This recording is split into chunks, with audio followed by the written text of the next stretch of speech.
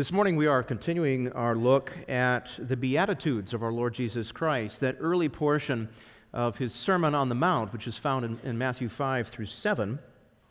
The last time I had the opportunity to preach in the morning, we began with the first Beatitude, "Blessed are the poor in spirit, for theirs is the kingdom of heaven." We're going to look at that second Beatitude this morning. "Blessed are those who mourn, for they shall be comforted." So please turn there in your Bibles to Matthew 5. I will read, just for our information and a reminder, the first 12 verses, the entire Beatitudes this morning. And then we're going to look at an Old Testament passage from Isaiah that connects with that second Beatitude. This is God's holy, inspired, infallible, and inerrant Word. We can trust it. It is here for our instruction. So let's listen carefully as it's read. Beginning at verse 1, "Seeing the crowds, Jesus went up on the mountain, and when he sat down, his disciples came to him. And he opened his mouth and taught them, saying, 'Blessed are the poor in spirit, for theirs is the kingdom of heaven. Blessed are those who mourn, for they shall be comforted. Blessed are the meek, for they shall inherit the earth. Blessed are those who hunger and thirst for righteousness, for they shall be satisfied. Blessed are the merciful, for they shall receive mercy. Blessed are the pure in heart, for they shall see God. Blessed are the peacemakers, for they shall be called sons of God. Blessed are those who are persecuted for righteousness' sake, for theirs is the kingdom of heaven. Blessed are you when others revile you and persecute you and utter all kinds of evil against you falsely on my account. Rejoice and be glad, for your reward is great in heaven, for so they persecuted the prophets who were before you." And then if you would flip back to the Old Testament, to Isaiah chapter 53, we have here one of the servant songs in Isaiah. Isaiah prophesies about a coming servant of the Lord who would accomplish many wonderful things for his covenant people. And that, of course, is our Lord Jesus Christ, who is prophesied there. In Isaiah 53, we have the suffering servant song. And it's all about the coming Messiah, Jesus, who would come to bear our sorrows and our sins, the great mourner of his people. So please follow along as I read this chapter 53 of Isaiah. "Who has believed what he has heard from us? And to whom has the arm of the Lord been revealed? For he grew up before him like a young plant and like a root out of dry ground. He had no form or majesty that we should look at him, and no beauty that we should desire him. He was despised and rejected by men, a man of sorrows and acquainted with grief. And as one from whom men hide their faces, he was despised, and we esteemed him not. Surely he has borne our griefs and carried our sorrows, yet we esteemed him stricken, smitten by God, and afflicted. But he was pierced for our transgressions. He was crushed for our iniquities. Upon him was the chastisement that brought us peace, and with his wounds we are healed. All we like sheep have gone astray. We have turned every one to his own way, and the Lord has laid on him the iniquity of us all. He was oppressed, and he was afflicted, yet he opened not his mouth. Like a lamb that is led to the slaughter, and like a sheep that before its shearers is silent, so he opened not his mouth.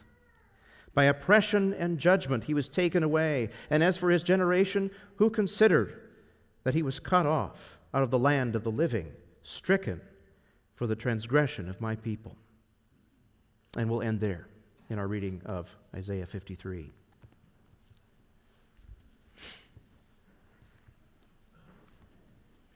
Brothers and sisters, it won't come as a surprise to you when I say that our society, really as a whole, is preoccupied with the pursuit of personal happiness and comfort. The driving passion for good feelings, comfortable thoughts, an easier life is marketed to us all over the place, is it not? You look at the TV commercials, the billboard ads as you're whizzing by on the freeway, even the exterior of food containers. They're all advertising game-changing items that are going to make our lives easier and happier and more secure. And so the driving question of our age has become this: what's in it for me? What's in it for me? What choice can I make? What thing can I buy that's going to make me happy and comfortable, carefree, free from all the trials and struggles and tribulations that might trouble other people, but should not trouble me? Well, obviously, as Christians, we look at the society around us. We see this prevailing spirit in our society, and we realize this is not the message of Scripture. This is not the disposition, the attitude of the Christian, is it? For we are called to a very different ethic as Christians, for we are called to be disciples of the kingdom of heaven. And as we saw in the first sermon on the Beatitudes, that's what the Beatitudes are all about. Jesus, our Lord, teaches us that true blessedness is only experienced through true kingdom discipleship. And so Jesus' purpose in the Beatitudes is to pronounce a blessing upon those of his servants who display the attributes, the attitudes of the kingdom of God. And so we see several things about these Beatitudes. One, they are a description of who we are. They reveal something about our identity as believers who are reigned and ruled by the Spirit of Christ. But they are also who we are to be. One commentator says that one way to remember what the Beatitudes are about is to think of them as the attitudes we are to be. Certainly, they describe who we are in Jesus, our new nature, but they are also the things we are to pursue actively, daily in our Christian lives. These are attributes that should define us as servants of Christ, and if they do, we will have a very different set of attitudes and allegiances than the world around us. Well, we notice that in our passage this morning, our Lord Jesus does not say, "Blessed are the happy and the comfortable. Blessed are those who have risen above the trials and the troubles of this life. You are truly blessed." No, he says, "Blessed are those who mourn." Blessed are those who mourn. And again, our world, the spirit of our age, responds and says, how utterly ridiculous. What a terrible ethic to live by. The goal of the human life should be to avoid mourning, to avoid suffering, discomfort at all costs. But the message of the kingdom of heaven is very different. They're worlds apart, you see.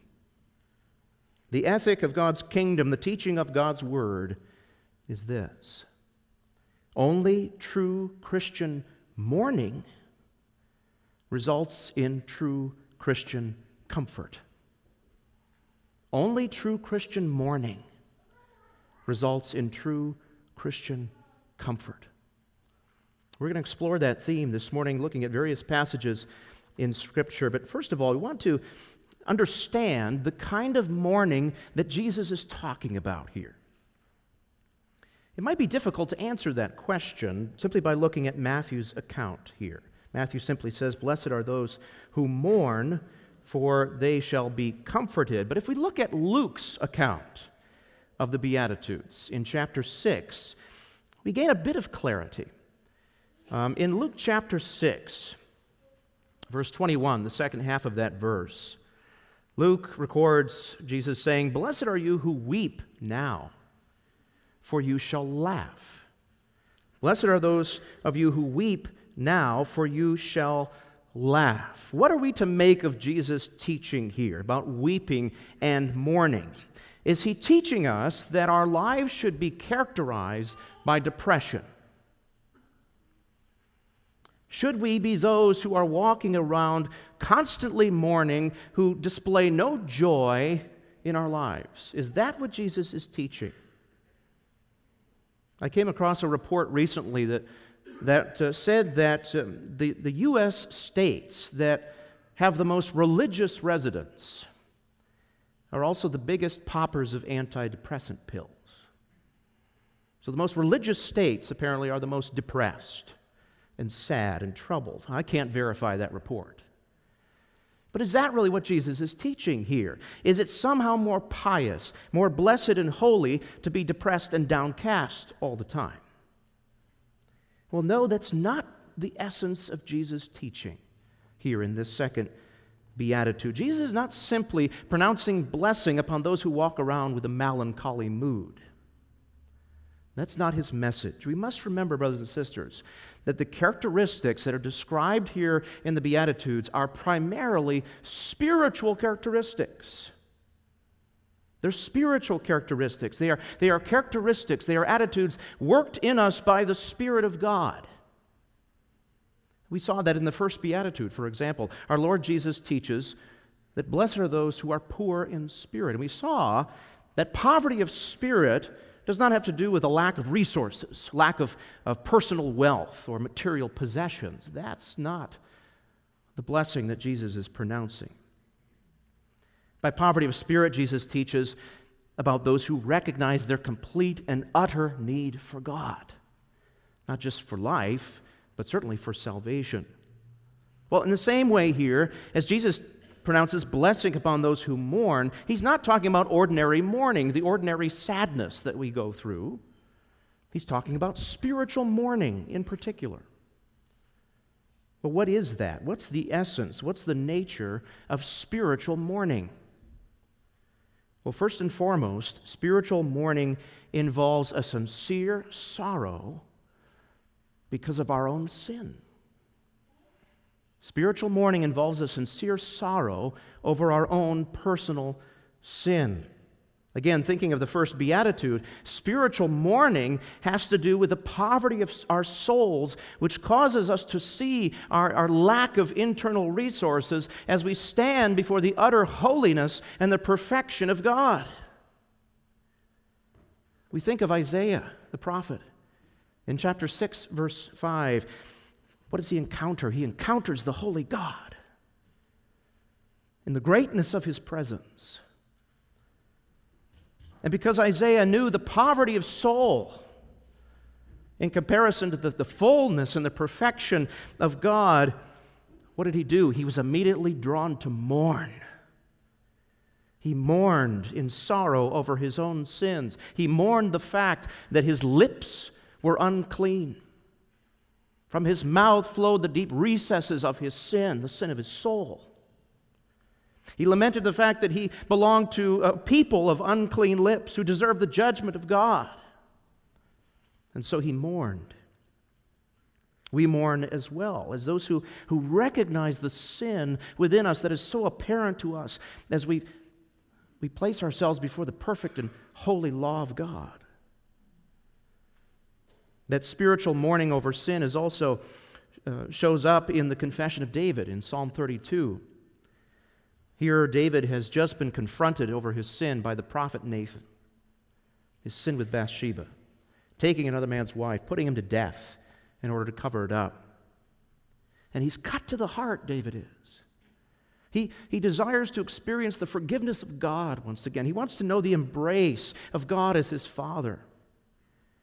And he says in Psalm 32, when I kept silent, when I failed to confess my sin, my bones wasted away through my groaning all day long. But he says, when I acknowledged my sin, when I confessed it, when I mourned on account of my sin and iniquity, then I knew once again your forgiveness and your peace and your comfort. That's the blessed man that David knew so well, one who is genuinely sorrowful for their own sin before the perfection and the holiness of God. But you notice something else here about Isaiah and David and others who expressed spiritual mourning over the course of their lives. When we think of Isaiah, we recognize that he was a righteous prophet. He was a righteous man. Amidst all the wicked prophets of Israel, he was one of the good ones. Or King David. Certainly he had his flaws. He was fallen. He was sinful. but he was one of Israel's good kings. He was a man after God's own heart. And yet, these two individuals recognize something very important about spiritual mourning. They recognize that mourning over sin is something that ought to characterize our entire lives. Brothers and sisters in the Lord, we don't stop mourning over our sin once we become children of God, once we've been converted. We continue every single day of our lives to mourn the fact that we are still sinners, that our lives don't match up to the perfect standard of God's law. And so spiritual mourning must be part of the Christian's daily walk. In fact, it's something that should increase as we grow in sanctification, as we are molded after the image of Jesus Christ. I've often heard elderly Christians, those who have walked longer on the Christian road, that as they get older, they become more and more aware of their sin. Not only that, but their sin becomes more distasteful to them. Their sin becomes more disgusting to them. And isn't that the way it should be? Isn't that the way it should be? As we grow in our Christian maturity, we become more and more aware of just how offensive our sin is to God, and we lament it, we mourn over it. We could go so far as to say that this kind of mourning is necessary. It's an important sign of God's Spirit at work within us. And so I ask you this morning, do you mourn over your sin? Or have you not thought about it lately? Does your sin cause you to grieve before the face of God that you've offended Him? Very soon we're going to look at the promises attached to this beatitude, that those who mourn will be comforted. But first we have to understand the main thrust of this beatitude, that spiritual mourning over sin comes first, and then the comfort. We can't have one without the other. If we have a defective doctrine of sin, if we have a shallow understanding of the depth and the offense of our iniquity before God, we will never desire and we will never receive the comfort that's attached to this beatitude. So we must understand the need for mourning over our own sin. But what's the extent of that mourning? Certainly, Christian mourning gets at the heart of personal repentance, doesn't it? But just how far does this mourning go for the Christian? Does it simply stop at sorrow over our own personal sin? Or does it go further? Well, the Bible teaches that it goes even further. Our mourning as Christians goes beyond the sorrow that we experience over our own sin. And it extends to our sorrow over the sin that pervades this entire world, this entire creation in which we live. Christian mourning includes a deep sorrow over the fact that sin is disoriented. It has dirtied God's original creation. It's turned people's hearts against the living God all around us. And we see that, don't we? We turn on the evening news and it runs like clips from a violent R-rated movie half the time. The newspapers and magazines are constantly recounting uprisings and political upheavals all over the globe. In many parts of the world, jobs are scarce, crime abounds. We get used to hearing about government shutdowns and political revolutions and dishonest rulers. We don't even expect our rulers to be honest anymore. The threat of disease, pandemics, terminal illness, these are all very personal threats that touch every one of our lives. Our loved ones turn their backs on God, and we fear for them as they live in outright rebellion, as they seem to totter on the brink of destruction. These realities cause us to mourn and to sorrow over sin. We see that there is something desperately wrong in this world that God has made. Things are not as God originally created them. And so as Christian mourners, we mourn the fact that sin has pervaded not just our lives, but the lives of many others, the full creation of God. We long to see people's hearts turned away from sin, back to the Lord, and we confess like the psalmist, streams of tears flow from my eyes because your law is not obeyed. We weep. We grieve as we see God's word and His name dragged through the mud. And we long to see lawbreakers turned into law keepers. And we mourn when that transformation just doesn't seem to come fast enough. That's the extent of our Christian mourning. But there's something very important we must also remember. Our mourning as Christians goes to this extent because we share in Jesus' lament over the sins of the world. We share in Jesus' lament over the sins of the world. You know, we really can't look at the Beatitudes, or any portion of Scripture for that matter, without first looking at our Lord Jesus Christ. Because He is the perfect model. He is the perfect blessed man described here in the Beatitudes. Really, the characteristics described here in the Beatitudes could only perfectly be said of Him. We see this in a whole variety of ways during His earthly ministry. When Christ came to earth and lived a perfect life here, He modeled perfectly poverty of spirit, for example. You notice on earth He completely depended upon His heavenly Father for everything. Well, in the same way, He was also among the mourners during His entire ministry on earth. Jesus experienced in His flesh the fullness of pain of living in a world in which things are not as they are supposed to be. He suffered rejection in His own hometown, where people who should have rejoiced in His coming turned against Him in hard unbelief. Jesus mourned over His countrymen. He longed to gather the people of Jerusalem to Himself, but they would not come, and He grieved over Jerusalem. He mourned over the tragedies that you and I experience in life. Though He was sinless Himself, He lamented the effects of sin in others. At the tomb of His dear friend Lazarus, He wept. He wept bitterly. He mourned more than any other human being who has ever lived. Why was He mourning? Not simply because there was bad behavior in the world, because He saw the unbelieving heart that kept His people from coming to Him in faith. And as His disciples, as those who share in Jesus' ministry, as those who love Him, and want to see His good news spread to the corners of the earth, we share in Jesus' lament.